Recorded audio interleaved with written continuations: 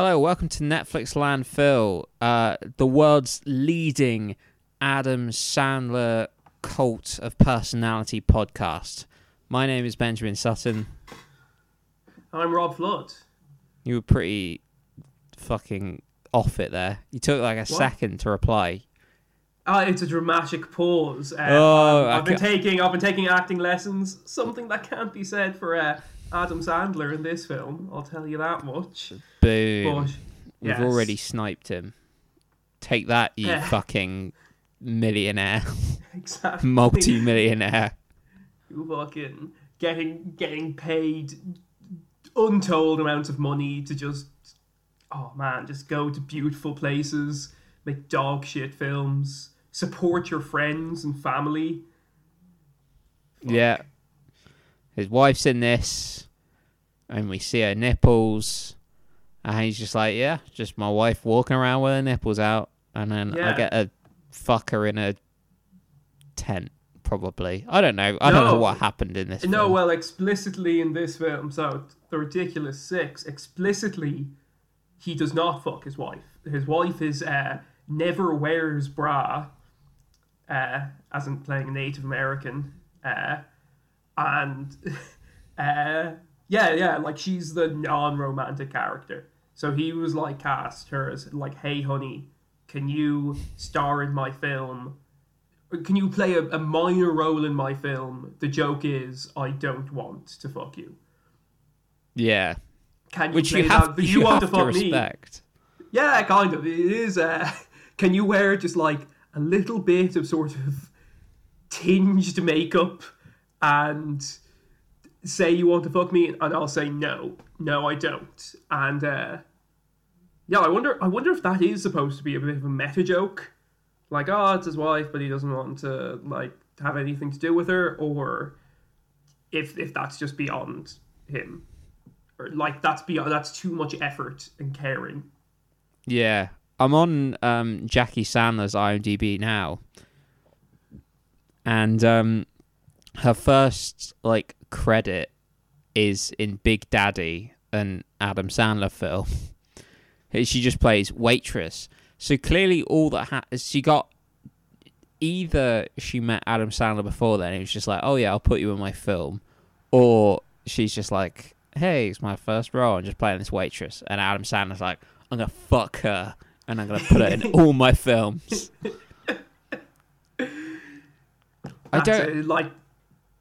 I don't think there's anything on here that isn't like affiliated with Adam Sandler at all. Yeah, I would have guessed maybe like she was an actress and just like met Adam Sandler on her first film.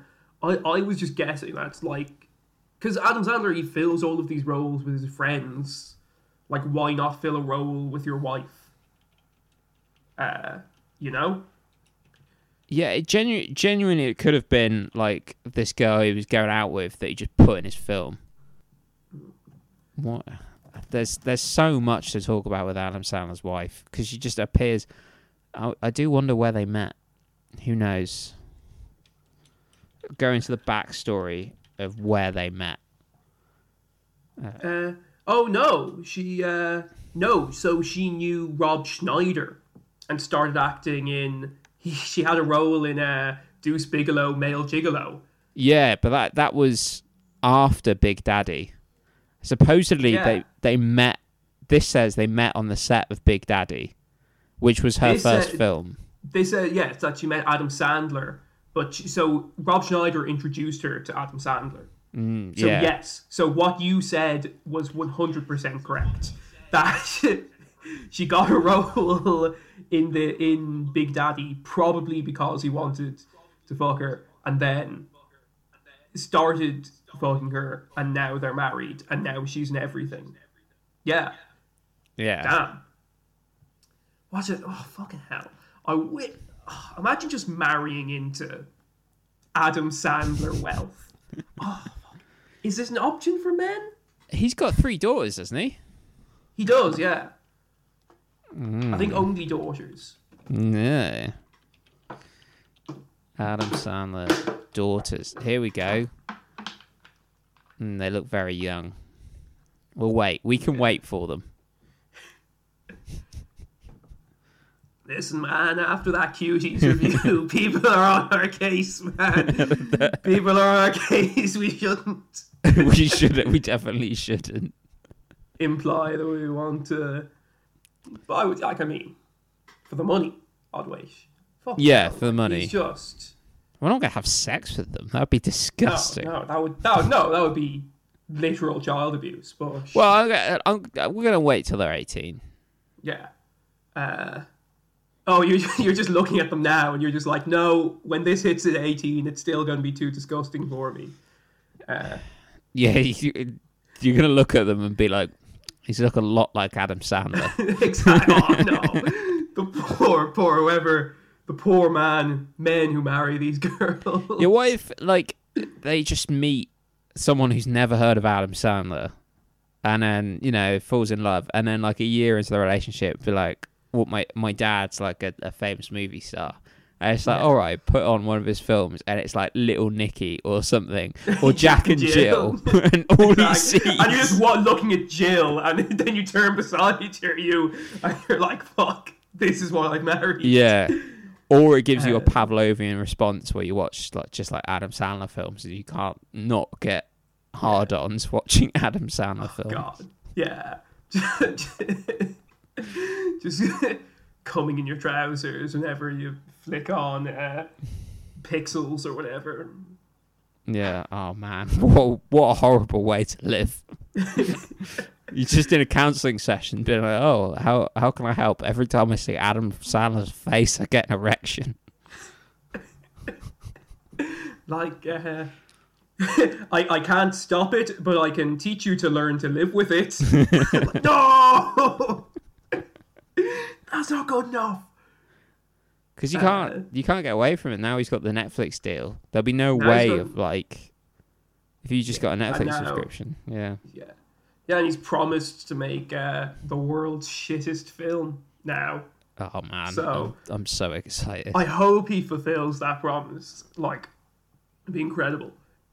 Because again, so this is our second Adam Sandler film that eventually I'm sure we'll get to actually talking about the plot. Well, interesting, is this our first film we're talking about with Adam Sandler in? Yes, so it's our second Happy Madison film.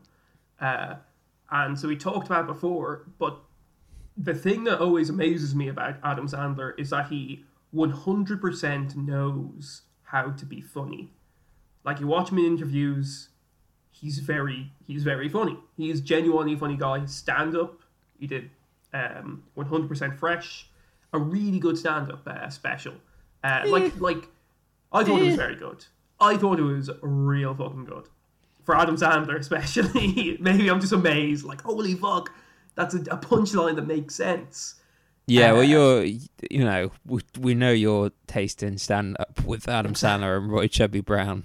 Exactly. Just any musical comedian who mentions the word pussy at any point, that is that's the only through line I see between Adam Sandler and Roy Chubby Brown. But I think, like, if he released a comedy film, a scripted comedy film of the standard of 100% Fresh, it would be good. Like, it would be legitimately, like, at the very least decent to, like, watchable to good. He just does not give a fuck, though, which is I respect so much. Like, yeah, you can tell with these films because they just do a first draft. It's clearly him and whoever he's writing it with. They just like bosh out the scripts. They have fun writing it. Yeah, and they just like, that'll do. I'm sure those writers' rooms are fucking hilarious. They'd be amazing.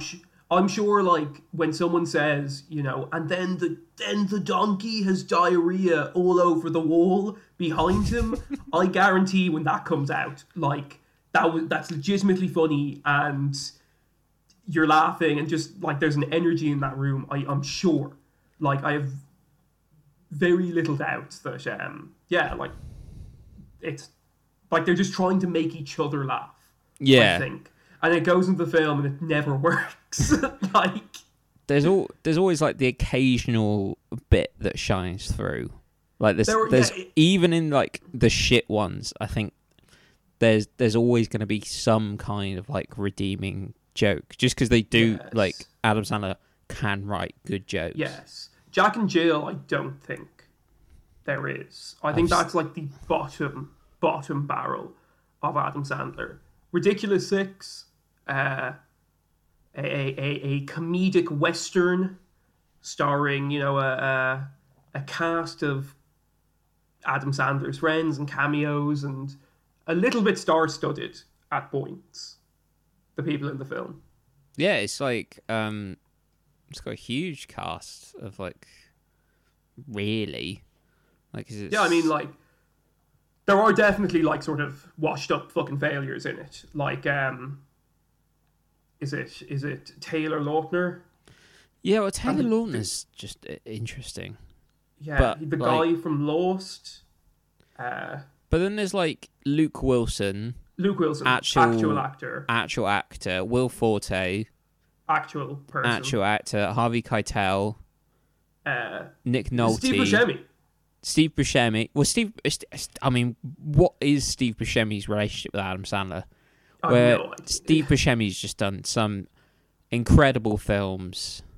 And now he's here. Which is impressive for a weird-looking guy in Hollywood, considering we know how the system pushes guys like that down. Listen, man, they haven't even. Please, I've sent off my headshots to so many casting directors. Not even a callback. Yeah, so he's got to have. Oh shit! I didn't know this. Mark Twain's in the film. Do you know who he's played by? Yes, it's played by Vanilla Ice. I didn't know that until looking at this now. So this is and then also Vanilla Ice is also in The Wrong Missy in the extended. Yes, he plays himself in that. I didn't realize it was Mark Twain was Vanilla Ice, but Steve Buscemi and Chris Parnell. There's like actors here who could be above this. There's also Nick Swardson and David Spade. Yeah, and all those people. Norm Macdonald, who I love he's the guy. He's just like he's just in a room with two prostitutes. That he has a single line, like I don't know what it is, just something not funny. But he also collects checks from Adam Sandler every so often. He's probably he is the most talented person if you maybe discount Adam Sandler himself, I don't know, like if you want to count him, of the people who like get repeatedly hired by Adam Sandler, he's up there as the most talented. But he also has like severe gambling problems, so I guess that's why. That's why, yeah. Normally, if you see like big actors doing shit stuff, it's because they've lost money in some terrible investment. Like Nick Cage had like just a horrible like housing portfolio. The reason why Kevin Bacon does the EE adverts is because he lost like loads of money in a pyramid scheme, I think. Yeah. So there might be a fair whack of that a lot of like Steve Buscemi just lost loads of money and stuff. I don't know. Yeah. Terry Crews is in this as well. That's another guy who's Terry Crews good. He's a nice guy. He comes across as nice, and he has like a consistent role in fucking. Was it Brooklyn Nine-Nine? Yeah, people like that. That must pay well. Like, and he hosts America's Got Talent. He must be fucking so rich. He must very much not need this. Yeah, you'd expect so. Same with Luke Wilson, surely. Yeah, I don't know. Like maybe like it's just a check, and for a lot of people, it's like recording is finished in like a week. You're on set for a week. You're in a nice place. Yeah, fuck it. Like even if you aren't poor, who cares? Yeah, actually, that's a good point. It's like the last two or three that Terry Crews and Luke Wilson only come in probably like halfway through the film. Yeah, and it's just like and Luke Wilson has very, very little, and I'm sorry, and Terry Crews probably. They really probably don't. Yeah, it's probably only Rob Schneider and Adam Sandler that were there for like of the ridiculous six that were there. Maybe Taylor Lautner as well. Yes, they were there for like most of it. So yeah, I mean the plot is that Adam Sandler was his mother was murdered and his father abandoned him with a Native American tribe, a group of Injuns, and he grew up there. And the father comes back and says like,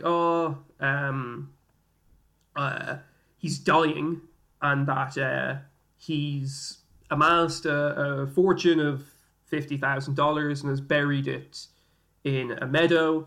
But then a group of banditos, I believe is the term, led by Danny Trejo, also like good actor, sort of, you know, like I don't know if he's fantastic, but he's in a lot of shit. He definitely has money.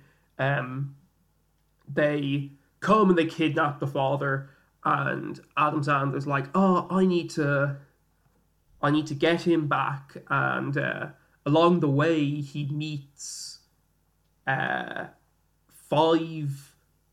half brothers, or step brothers, I suppose, that his father. The joke is that like, oh, the father like went around and fucked everything he saw, and and so he has many brothers. He has a Mexican brother played by the decidedly not Mexican Rob Schneider. There's a stupid, a mentally challenged brother played by Taylor Lautner. You can say it, Rob. You can say the words you want to say. I can say what? I don't even know what you're talking about. They have another mentally challenged. That's one thing that gets me. It's that they couldn't think of. They have the 5 brothers, and they couldn't think of like a role for each of the 5 of them. So you just had 2. Let's just have 2, like, disabled ones, just absolute fucking morons. Like, then the other 2, the other 2 are Luke Wilson, who was Abraham Lincoln's bodyguard, but clearly wasn't very good at it, and then Terry Crews, he's just a piano player in a bar. And the joke is, oh, he's black. But that's I think my favourite joke in the film. Yeah, like because their dad's white, and then he's like, just like bring it up, by the way, just in case it puts any of you off. I'm actually half black, whilst Terry Crews is like an incredibly black man. I found that. Yes. I think that's a good scene. Although weird, that is actually funny. Yeah, like it's that kind of like it's dumb humor. Like it is really, really dumb humor, but it kind of works and it's funny. That was probably one moment. There was this random baseball scene that like doesn't have anything to do with anything, but it's the I suppose like the inventor of baseball, like explaining the rules of baseball, but he's basically cheating the entire time, where it's like, oh, if I can run to the base, but you said you have to hit the ball before you go to the base. No, it's called stealing, and that sort of thing. And I found that funny, even though I think it's probably just like a sketch or something that someone had. You could cut that out the film, and it had nothing to do with anything. It's I mean, you could cut a lot out of this film. It's 2 hours. And, yeah, but that especially was like such a weird detour that I don't know why it was in the film. Again, I think that's either a sketch that they came up with, or that someone came up with and said, "Oh, we can use this to pass the time." Oh, it's the right time period. Or they're in the writing room and someone gets a spicy riff going and everyone's laughing and they're like, "Yeah, fuck it, put in the film, write it down." But yeah, I think that's the. Oh, and the other thing I liked was that there's this. So they're whilst chasing this group of banditos, there's also another group of banditos called the Left Eye Gang chasing them, and there's a scene where they're called Left Eye Gang because all of them have removed their left eye, and there's a scene where a guy whose only working eye is his left eye, and he has a gammy right eye, has to remove it, and he's like, "Oh, do I have to do it, you guys?" And they're like, "Those are the rules to be in the Left Eye Gang." It's like, "Oh, okay, you sure I can't do this one?" And I found that setup, like I found that funny. It's dumb, but like it's funny. Yeah, it's because the payoff for that, where someone's like, "Can you just look at this for me?" And then they're all like, just one of them lifts their eye patch, which comes in. It's like they're throughout the whole film, and then that's like 10 minutes before the end, and like that's like a good payoff because it's been. You just have this scene of him like that. That's half an hour before that payoff, and it works quite well. Yeah, that's a good joke. Yeah. So that of the many jokes in the film, I think that's 2 or 3 that I'm like, yeah. There then. So I saw that during the production. A bunch of the actors and actresses who were playing the Native Americans were like just basically left because they were just like, "This is so fucking racist. We can't be part of this." Which, yeah, it's but I believe he just paid them more or something. I don't know. They came back and like they continued filming. So it was clearly resolved, or there wasn't. Maybe I just skip. I've watched it before and I had in the background, kind of fucking. So I might have missed. But was there too much? Like I would. So there's a Jack and Jill scene where Jill goes to like a Mexican family, and that is probably that's just really like racist, like not mean, but just like really, really, really lazy ethnic humor. Like there's a grandmother addicted to chilies, and there's all of the people in the family are named Juan or Juanita if they're a woman, and stuff like that. So, like, it's not mean, but it's extremely lazy. It was... That kind of lazy shit, though, is just so fun. It's like, how do you put this in a film? Exactly. It's just... you do respect it on some level, because it's like, it's just first draft, out the door, film made. And it's also getting, like... There's like the joke is the family's massive, so they've gotten 100 Mexican people to just be like, "Yeah, fuck it, okay, for the money, yeah, sure, I'll do that. I'll say my name's Juan and eat burritos and all that shit." Was there too much in this? I could be missing. The names are probably a bit, I don't know, like Never Wear Bra and was it White Knife or Sitting Eagle, shit like that. Yeah, Smoking Fox. Yeah, although I don't know why he should have been like... I don't know why he was White Knife when the joke should have been White Knight, which is what I thought it was originally. Because then that's at least, like, obviously it's an Adam Sandler vehicle, him being the main character. People can look over that. But if it's like, you know, and you just have this explanation of why he's called White Knight, because he was, I don't know, the moon was really bright that day or whatever. But then it's like a satirization of how these things gone by. It's like often a white character in these like situations to save the day. That works. And then just White Knife. It's like, oh, he's a white guy who has knives.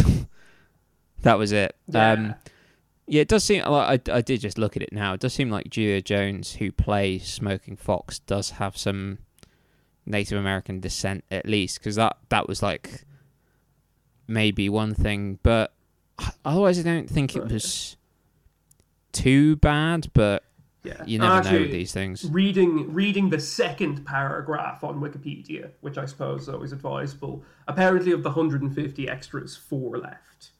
Yeah. So maybe it was just a single scene that they were involved in, or maybe they're just a bit whingy. I don't know. those bastards whinging about Adam Sandler's racism.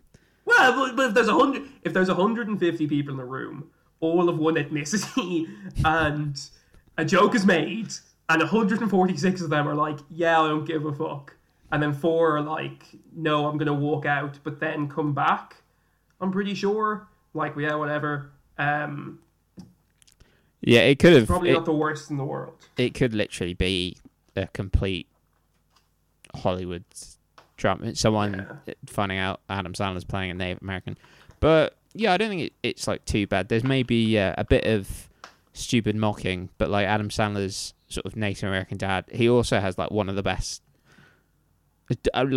deliveries in the film, where it's just like, you always say never trust a white man, and he's just like, yeah, well, maybe you can, like 1 in 20, 1 in 25 times, and that I thought was like funny. Yeah, just the delivery of it. So, and yeah, there probably is a thing of like, there are kind of some Native American actors in this. I don't know. Who knows? I believe all of the extras were. All of the extras sort of dancing around the fire and in the teepees and the wigwams and stuff like that. Yeah, so probably the most offensive part of it is getting his wife to slightly Native American up. And B, never wears bra. Yeah. And speaking of delivery, Adam Sandler's delivery in this is so terrible. It's so monotone. He probably is like one of the worst parts of the film. Yeah, like he's really not a funny character. Like his character doesn't really have any jokes or anything, especially in the first 30 minutes of this film. There aren't really jokes when it's focusing on until he gets to the Mexican guy's house, and then there's some shitty like, I knew him in the biblical sense on the bed, and I knew him on the railing, and I knew him in the biblical sense upside down on that dresser you're leaning on. That's like the first, like, there's clearly like humor instead of just being silly. That's the first like joke. And that comes 25 minutes into the film. Like, it comes pretty late. Maybe not 25, maybe like 20 though. Maybe that was like a deliberate, considering these films, like deliberate writing choice. Considering he had like this Native American upbringing, he is like probably intentionally written to be like quite stoic and stoic. It just comes across as just real fucking boring though. Yeah, and he's a total. I'm thinking watching it, it's just like he's a total Mary Sue or Gary Stew. Yeah, I mean, there is another word. There is a term. I don't know what it is. But does that even matter though? If maybe not. There's no fucking character development. No. This. And like, especially when, because it's the point of the film, isn't like, I guess there is like people overcoming challenges, but there's no like character development at all. No. But even just the stuff of like him being able to understand Herb, whatever. Who, man, that was shit. Herm, as a character, the guy from Lost, who's just what the fuck is that? Was it ever funny? There was nothing. It's just him spewing gibberish. Yeah, it's fucking hell. Imagine, I still think for Lost was a big fucking deal, and so was Twilight, and to go from starring in those to this with nothing really in between. I suppose the Lost guy was on a Weezer album cover. Yeah. Terry Crews was in a couple of Muse videos. Oh, there we go. But that must be soul crushing. It must be soul destroying to know, because it's one thing to know that you were never close to making it, but to be probably pretty close, to be able to say if I made a few different decisions, I could have probably had a legitimate career, solidified myself in Hollywood. But it must be fucking soul destroying. Maybe, but have you seen Cuckoo? No. So it's a BBC show, and the first series has Adam Sandberg in. Okay. Adam Sandberg, Andy Sandberg. And it's essentially it's Greg Davis is the dad, and Emily from Friends, what's her name? Who's good, and they're the parents, but essentially, and the kid from Outnumbered, whose parents are porn stars. Hilarious, but yeah, Helen Baxter's the name of Emily from Friends. But yeah, their daughter comes back from traveling, and she's married Andy Samberg, and hilarity ensues. But I think because of Brooklyn Nine-Nine, he didn't come back for the second series, so they brought in Taylor Lautner, who's his son, because he was in a cult and something. So, and Taylor Lautner is really, really, really good in it. Yeah, I've no doubt that Taylor Lautner is a good actor or whatever, but I didn't know he was in that at all. But mostly I'm comparing him to Robert Pattinson, also in Lost, or not in Lost, in Twilight, yeah. And his career's done fucking gangbusters, especially recently. He's doing really well for himself, doing sort of small indie art house films, and is now going to be Batman. Yeah, it was Daniel Radcliffe does loads of indie shit as well, because same as Daniel Radcliffe. They've got so much money that they just don't give a shit. Yeah. And I fucking love I don't like Harry Potter that much, but I fucking love Daniel Radcliffe, and he just does fun stuff. Yeah, I saw he just does stupid films now. He did the one where he has guns. Yeah, I really want to see that. Hands. Guns Akimbo. The Swiss Army Man. Yeah, that's another one I see. He clearly reads scripts and goes this is the dumbest fucking concept I've ever read. I'll do it. Yeah. But he just does good stuff, and the film Trainwreck, the fucking what's her name, American comedian that everyone hates now.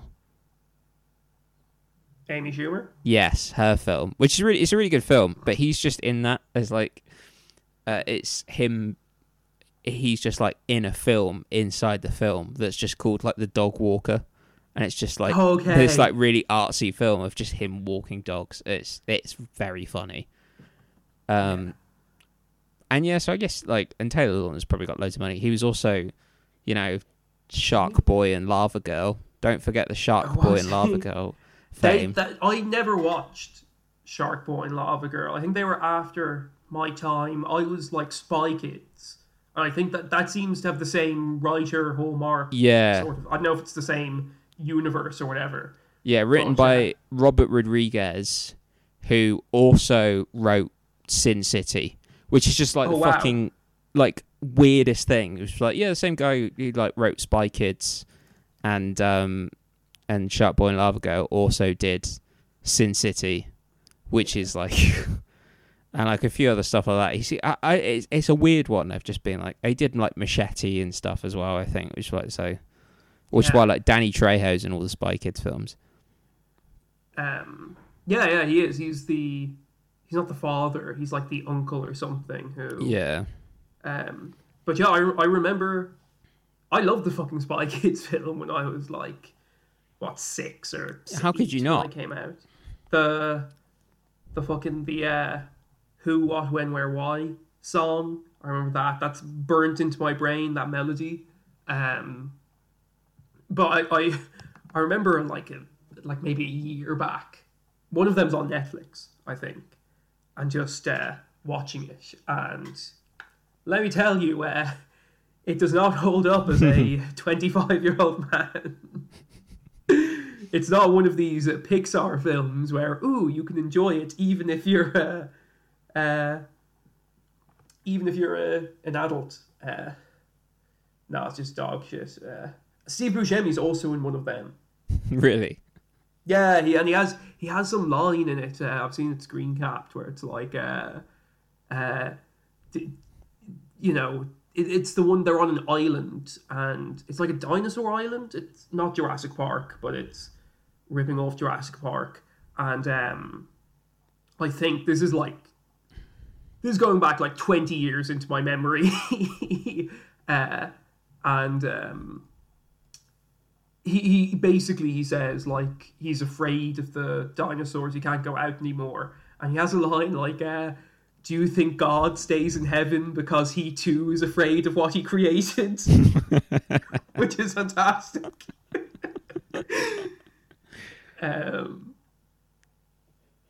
Steve Buscemi's just like a surgeon in this, isn't he? Yeah, he's a lotion dude. He has a miracle lotion that'll cure whatever, and he that's one of the scenes that I think I didn't find it funny, but I didn't like it. In another, if it was done better or like more subtly or something, I probably could have, like the idea of him, he rubs lotion on like the fucking bowls of Hurley's bowls, the guy from Lost's. Like, but he has like, you have a rash on your thing. You have to whatever you're doing down there with whatever whatever you're doing down there, you have to start. He implies that he's smoking something inanimate, which happens sort of a lot in this film. I mean, I've fucked a lot of inanimate things, Rob. I've never ended up with a green bubble on my dick, so yeah. Well, maybe you're keeping things too vanilla. Maybe you need to go down to the radioactive waste dump but yeah, he rubs it on the fucking balls of the guy and then like the donkey's ass, and then like he puts it on his lips and he puts it in the mouth of someone, like all the same finger, all the same.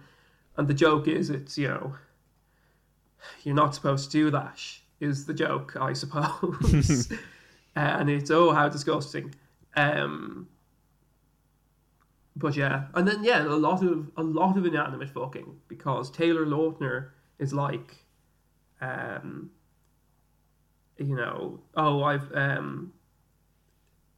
robbing the bank. Taylor Lautner walks up and is like, what are you doing? Do you need help getting your donkey out of the bank? He's like, no, the donkey's a diversion. And Taylor Lautner's like, I'm a virgin too, unless you count melons or cantaloupe or whatever. He says cantaloupes, yeah. And then also he gets sucked off by a donkey. And then also, yeah, the Hurley guy from Lost is also fucking something. Yeah. Then there are a few like recurring jokes that just don't land at all. It's just annoying, especially like the Taylor Lautner character, like he has 3 nipples, which you hear like a dozen fucking times in the film. And it's just not that funny. It's not funny the first time, and then you hear it again and again and again and again, and yeah, having that's the sort of thing that would get knocked out of a first draft. Like, oh, maybe the nipple thing doesn't really work. Maybe we should cut back on that. Or like develop in a different way. I don't know. Like, I've one nipple, two on my chest, and one on my waist. No, that's your penis, or something. I don't know. That's probably you've written a better film already. Yeah, exactly. Like, that sort of thing. But, and then also he wants to know where babies come from. He mentions that quite a lot, and in the end, the father tells him, "Oh, women poop them out," which seems legit. Which isn't wrong, but yeah, sometimes it can tear a hole between the vagina and anus, and you're essentially pooping out a baby. Yeah, I mean, it's also been known that some women give birth through their anus. It's happened. Wait, what? Yeah, that's the thing. That's happened. Yeah, is that where lawyers come from? Exactly. Hey, I heard it on Radio 4, so it must be true. Yeah. So yeah, I don't know what else to say about this. It's just, it isn't good. And there's really, really not much to say about Terry Crews' character or Luke Wilson's. I actually did kind of like the Luke Wilson, I need to go to the bathroom, and Abraham Lincoln, I thought it was fine. I was like, this is, and John Wilkes Booth comes up. It's like, which way to the president's balcony? It's like, oh, it's that one. Glad I can be of help. And,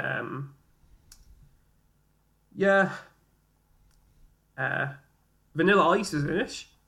Oh, yeah, Vanilla Ice is Mark Twain, who, that I found quite fun. I found the casting funny, and like, I was like, that's like a funny idea, but then he's rapping as Mark Twain, and like I liked it. I liked it. Okay, I didn't. I was like, this is fucking grim. This is, when I say Tom, you say Sawyer. Tom, Sawyer, Tom, Sawyer. I just liked how stupid that was.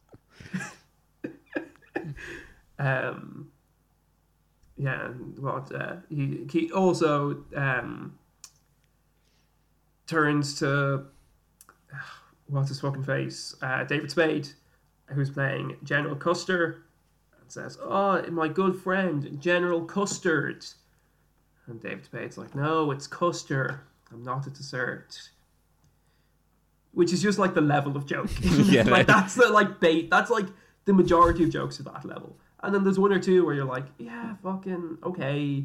Like if I was a kid, I'd find that really, really funny, and I kind of like it now. But I reckon that's genuinely one of Adam Sandler's daughters when they were like 6, when they were making this film. Was learning about the American Civil War, and like General Custer, like General Custer. Yes. I'm so funny. And Adam Sandler was like, you know what? I'm going to put that in a film. I'm going to put it in, sure. I'm my wife in the film. Why not have my daughters work as a writer? Yeah. Why not have my brother's 6-year-old son work as a boom operator on this film? Yeah, one of the Left Eye gang, I think, is his really? nephew. Or something Sandler, the baby-faced patch one. Where is he? Jared Sandler. Yeah. Although it says he's an internationally touring comedian. I know, he's only a year older than me. Oh, wow. International means he's played in fucking Canada. Yeah, but in America. that's still alright. You can do worse. Nah, it doesn't even have a Wikipedia. What a fucking lame-o. Absolute loser. Contact info. Oh wow, you can, if you pay for IMDb Pro, you can just get the contact info of a lot of these people. Yeah, I think that's sort of what IMDb's for. It's like if you pay, you can get like agents' details and stuff. Damn. Do you want to pay for IMDb Pro and harass Adam Sandler's nephew, or at least his agent? How long do you think you can keep going? Like, yeah, I have production here, where we'll be working out of New York, where we're looking for talent. We thought, a young guy. We thought we saw one of Jared Sandler's sets. We thought he might be good for the role, and just get his hopes up. Say, oh, it's the Coen brothers are. I'm a representative for the Coen brothers. Jared, probably some fucking. Oh no! Do you say he's a good agent? Like, do you say Adam Sandler has him hooked up with a good agent, or do you say he's just some Better Call Saul guy in a fucking shack? I don't know. I've no idea how Hollywood works. Yeah, so that's the thing. I don't know if the agent would take on someone as a, I think it seems more straight, like, because I'm sort of into sport and like football agent stuff, and it's so fucking mental, like contracts and football agents and stuff. But I think Hollywood, it does seem more simple, but maybe there are like crazy complexities to it. But I imagine a lot of it is just like, you want to do this film, here's 20,000, 200,000, who knows, rather than fucking crazy shit agents do. Yeah. And it is, I do still find, like, I find the idea of, I sometimes tune into a podcast or whatever and hear some, not famous comedian by any real stretch of the imagination. Like, maybe has gotten like a 5-minute clip on the Comedy Central like YouTube channel or something, and they talk about like their agent and how they have an agent and stuff like that, and how their agent deals with bookings. And I don't know, it sounds like to me there's a, like, why the fuck do you need an agent if you're a dude like booking a road tour for 3 months or whatever? Like, going, that's just calling up. Or not even 3 months. Like, sorry, that's way too long. Like, fucking 1 week of a month. Like, you're going to a bunch of different places in America. That's calling up, like, 3 comedy clubs and saying, like, look, I have a spot on Comedy Central. I'm not dog shit. Give me a spot this weekend. And it seems like the whole agency thing, it's just, like, it's just middle management forcing themselves into, like, I'm sure at the higher up level, I'm sure there's a fucking use for it. But yeah, for the lower guys, yeah, it just seems like a really, it just seems like they're forcing you to have a middle manager to take some of your money away from you, and just to have this useless leech of a man take shit. Yeah, I think it depends on like how big you are, but like the thing is, like, here there's like the big 4, big 5, whatever. It's like comedy agencies. They're like, Avalon and fucking Live Nation and a few other ones. So Off the Curb and stuff. So even if you're like not huge, you sort of want to get signed to them because they're the people who get you on TV, and like they make it so easy to just get like Edinburgh Fringe venues and stuff. Like you're not getting anything in the Pleasance unless you're like signed to one of the big agencies. So or you're but you're also not in. You're not in fucking tiki bar in a room that definitely doesn't meet any fire safety standards. No. If someone like, I wonder what room you're accidentally- referring to there. Rob. If someone like accidentally, I'm doing air quotes right now, shorted one of the many exposed wires in the upstairs in the tiki bar and caused that plywood just fucking jungle to burn down, it would be a good day for comedy. It would. It would purely be. It would bring the average up, 100%. And then also, it might be good for the Fringe long term, because saying that, if I ever do a Fringe show, I will 100% be in Tiki Bar. Yeah, you'll be in But- that tiki bar. Yeah, 100%. But that's why I can say this without sounding too malicious. The tiki bar, known as 69 Kayaks. Yeah. Or yeah, the tiki bar. Not because there's 2 tiki bars in Edinburgh, which I find incredible. Wait, which one are you on about? Because I'm talking about the one that only has comedy during the Fringe. Oh. No, because the other one, I know people who run that show, and they would sound really mean. Yeah, I thought you were being really dismissive. No, I'm talking about the one where you see fucking Danish improv and Where's like that? really. It's on Cowgate. I think it's called. I think it's just called Tiki Bar. Do you mean Or Barbados? no, Barbados. Yeah, Yeah. that is a Tiki Bar. And Okay.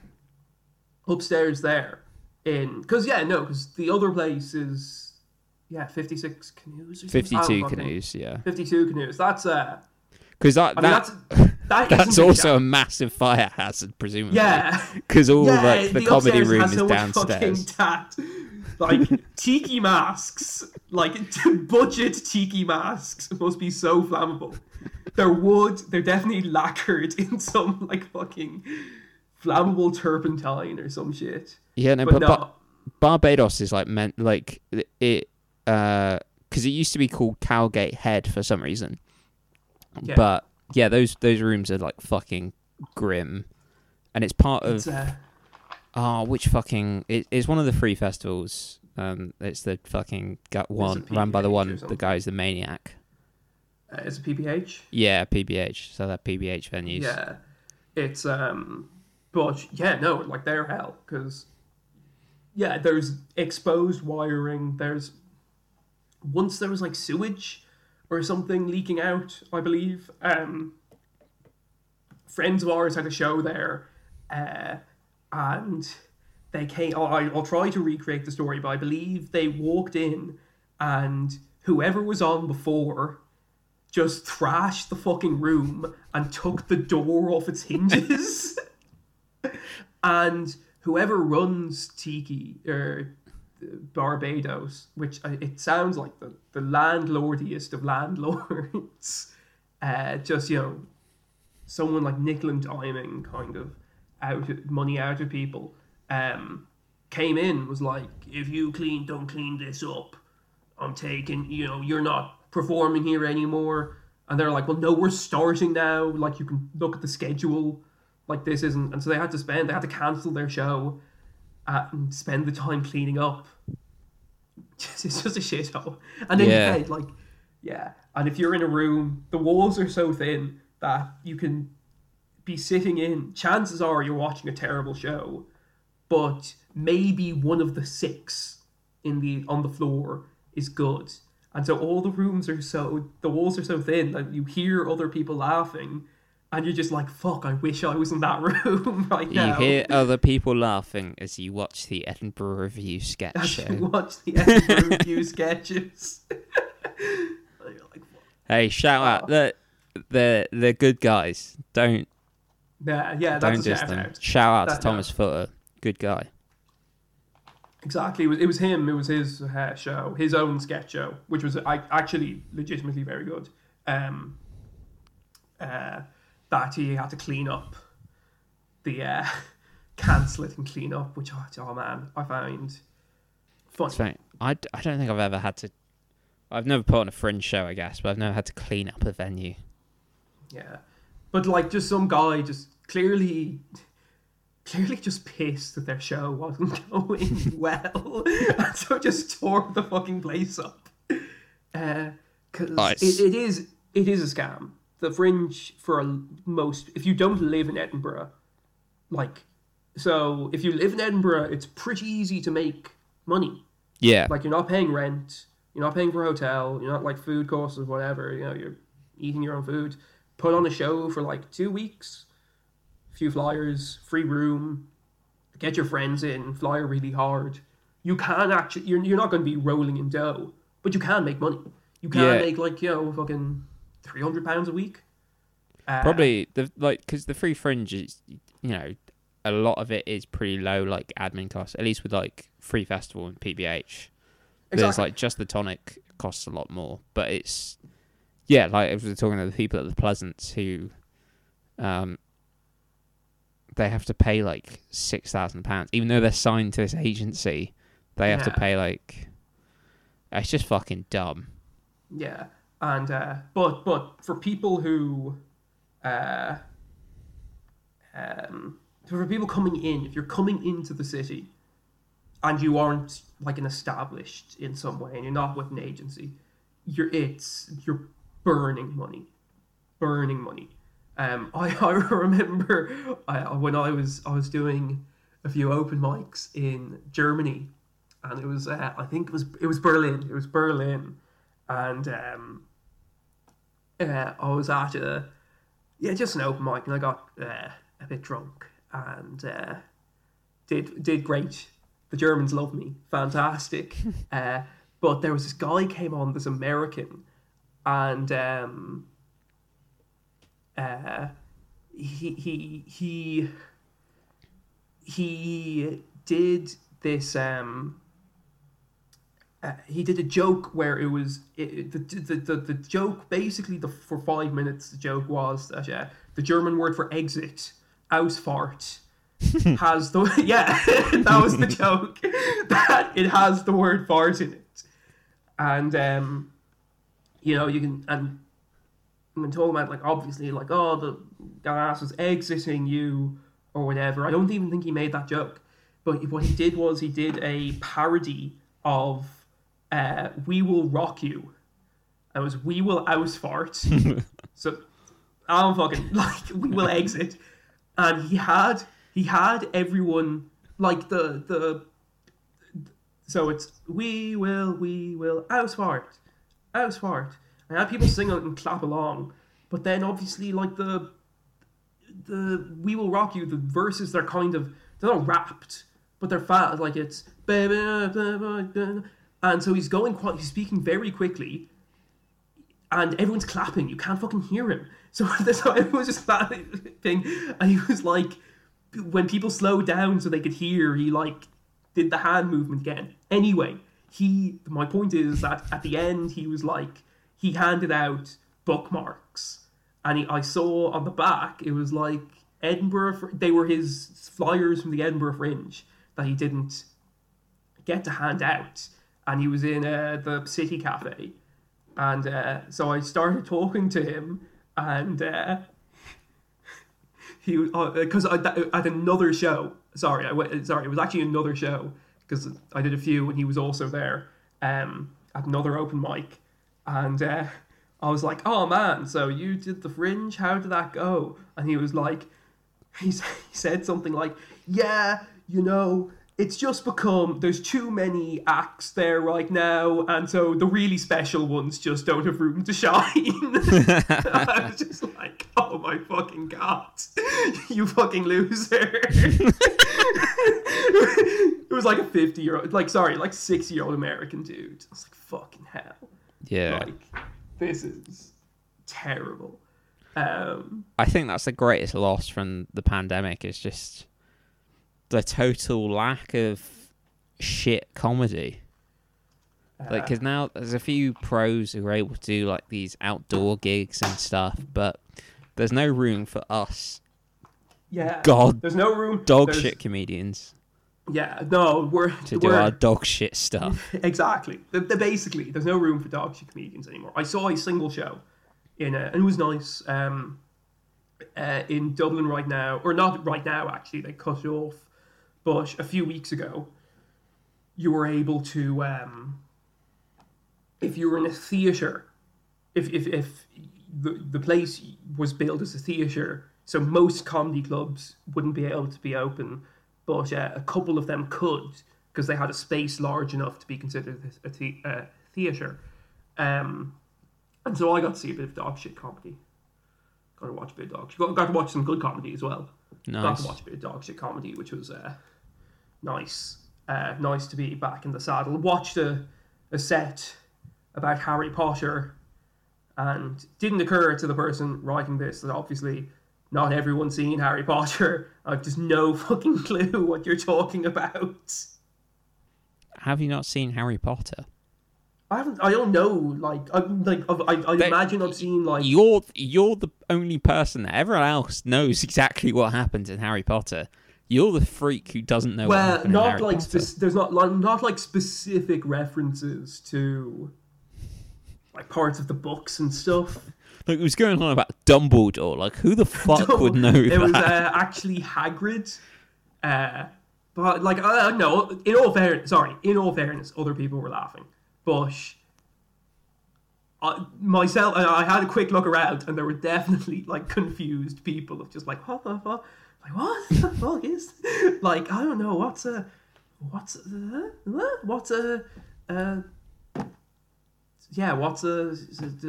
What's a Slytherin? I don't know any of this. There are too many people who base their lives around Harry Potter. Or not base their lives, but are too obsessed with it, I think. Yeah. So I think that's one thing that really repulses me about like ever watching it. Because even from the age of like 16 or whatever, when I learned how to read, like it was just really off-putting Harry Potter people. No, I get. We were literally talking about this before, saying how if you describe yourself in a conversation as which Harry Potter house you're in, don't do that. And also, if you describe yourself as a Hufflepuff, everyone hates you. Just your personality doesn't jive with greater society. Yes, Ravenclaw all day, mate. Ravenclaw. What's their deal? I think they're smart. Damn. Cool. And like kind of just chill. So that's probably me. Yeah. Instead of Gryffindor who are brave, and Slytherin who are evil, and Hufflepuff who are mentally challenged. Yeah. I'll be Hufflepuff then. There you go. Rescinding what I just said, I'll be Hufflepuff.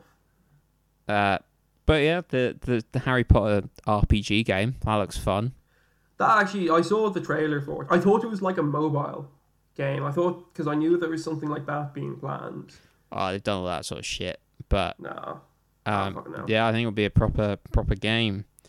So you were put off by Harry Potter because of the content, not the fact that J.K. Rowling is crazy. You're actually like oh, maybe now I know more about J.K. Rowling. I'll look into these books. Yeah, I actually really don't know anything about J.K. Rowling. I just know that there was also in this stand-up thing, there was a singular reference to everyone hating her now, and I saw she said something about trans people. I genuinely don't know like what she said. Like, I don't know. I don't apparently it was bad. I genuinely can't comment on it because I already hated the woman for bringing Harry Potter into the world. So, like, no, you want me to read more of what she said? No, not a fucking chance. What if halfway through her screed or whatever, it just suddenly becomes a Harry Potter story, and then I become one of those losers. She wrote a book that's come out like recently that's people are like going fucking mental about, because it's about a man who dresses up as a woman and murders people, and people are like, this is a massive like allegory for how trans people are like killing women. That's I mean, that sounds too crazy. I don't know. I wouldn't shock me if like no one's read the book and they're just outraged. Because I just really, especially Edinburgh, it's just so much Harry Potter. There's so much Harry Potter stuff. There's so much Harry Potter touch. What about anything that would stop me from hearing about it ever in my life? What about our friends who run Harry Potter tours? Yeah, I know. I can't imagine if you talk about if your job is to talk about Harry Potter. Like, the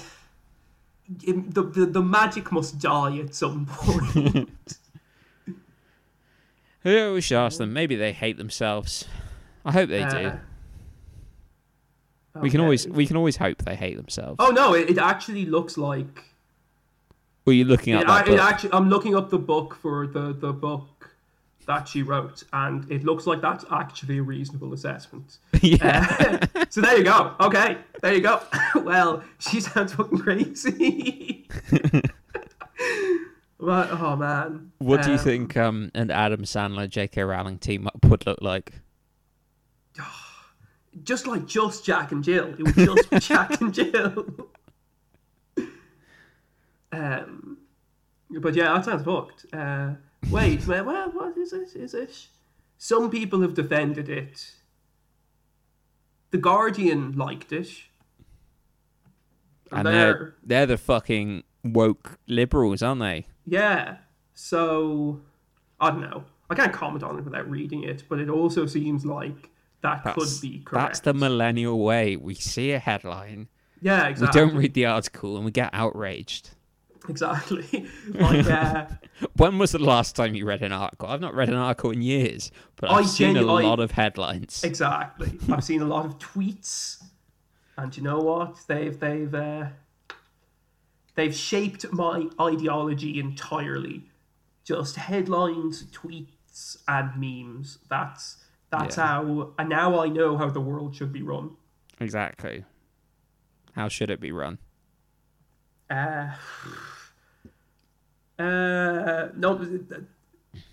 Rule number 1: Adam Sandler gets to be in charge of everything. Benevolent dictatorship where Adam Sandler is. Sandler.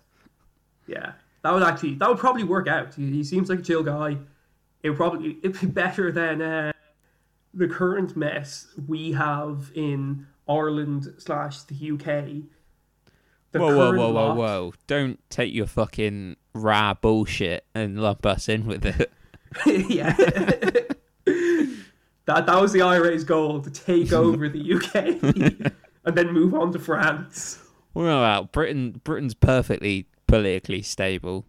The guy in charge seems so lovable and harmless. Yeah, he is perhaps the Adam Sandler of Prime Minister. Yeah, exactly, he probably so is. Maybe the benevolent Adam Sandler dictatorship is a terrible idea. Yeah, because Boris Johnson is just Adam Sandler. Like, he doesn't turn. He does like one run through. He's got like he'll run at a plan once and then be like, that's it. Yeah, and and just like chats absolute crap.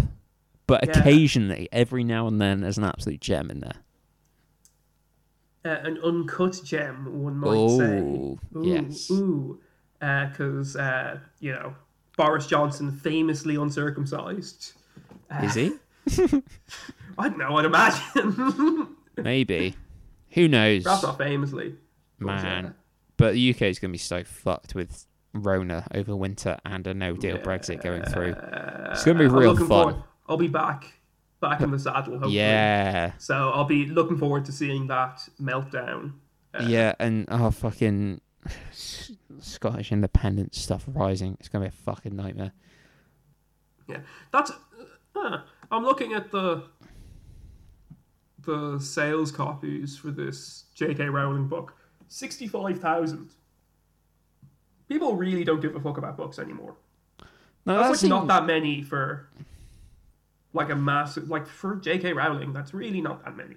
Yeah, and it's the top selling book but also low. I don't know. Yeah. I don't know. Yeah, I know, probably... compared to how many people watch an Adam Sandler Netflix joint in the first week, I can fucking tell you. It's a good point. There's probably... It probably was like 70, 80 million people have watched this film. Yeah. This was the most successful Netflix film until the next, like, Adam Sandler film came out. Yeah. I expect to get double the listeners to that for this podcast. Anyway, fucking wrap things up, will we? Yeah, that'll fucking do. Any final thoughts? No. No, I don't have it. That's what this film deserves. It I deserves. wouldn't recommend it. It's not funny in like a so bad it's funny way. It's not funny in a funny way. It's not good. Yeah. But you see Adam Sandler's wife's nipples. Actually going back, I thoroughly recommend. I thoroughly recommend if you timestamp 13 minutes and 35 seconds. I wrote it down here. Just watch those few frames, then you can dip out. Yep. 10 out of 10. Go watch it.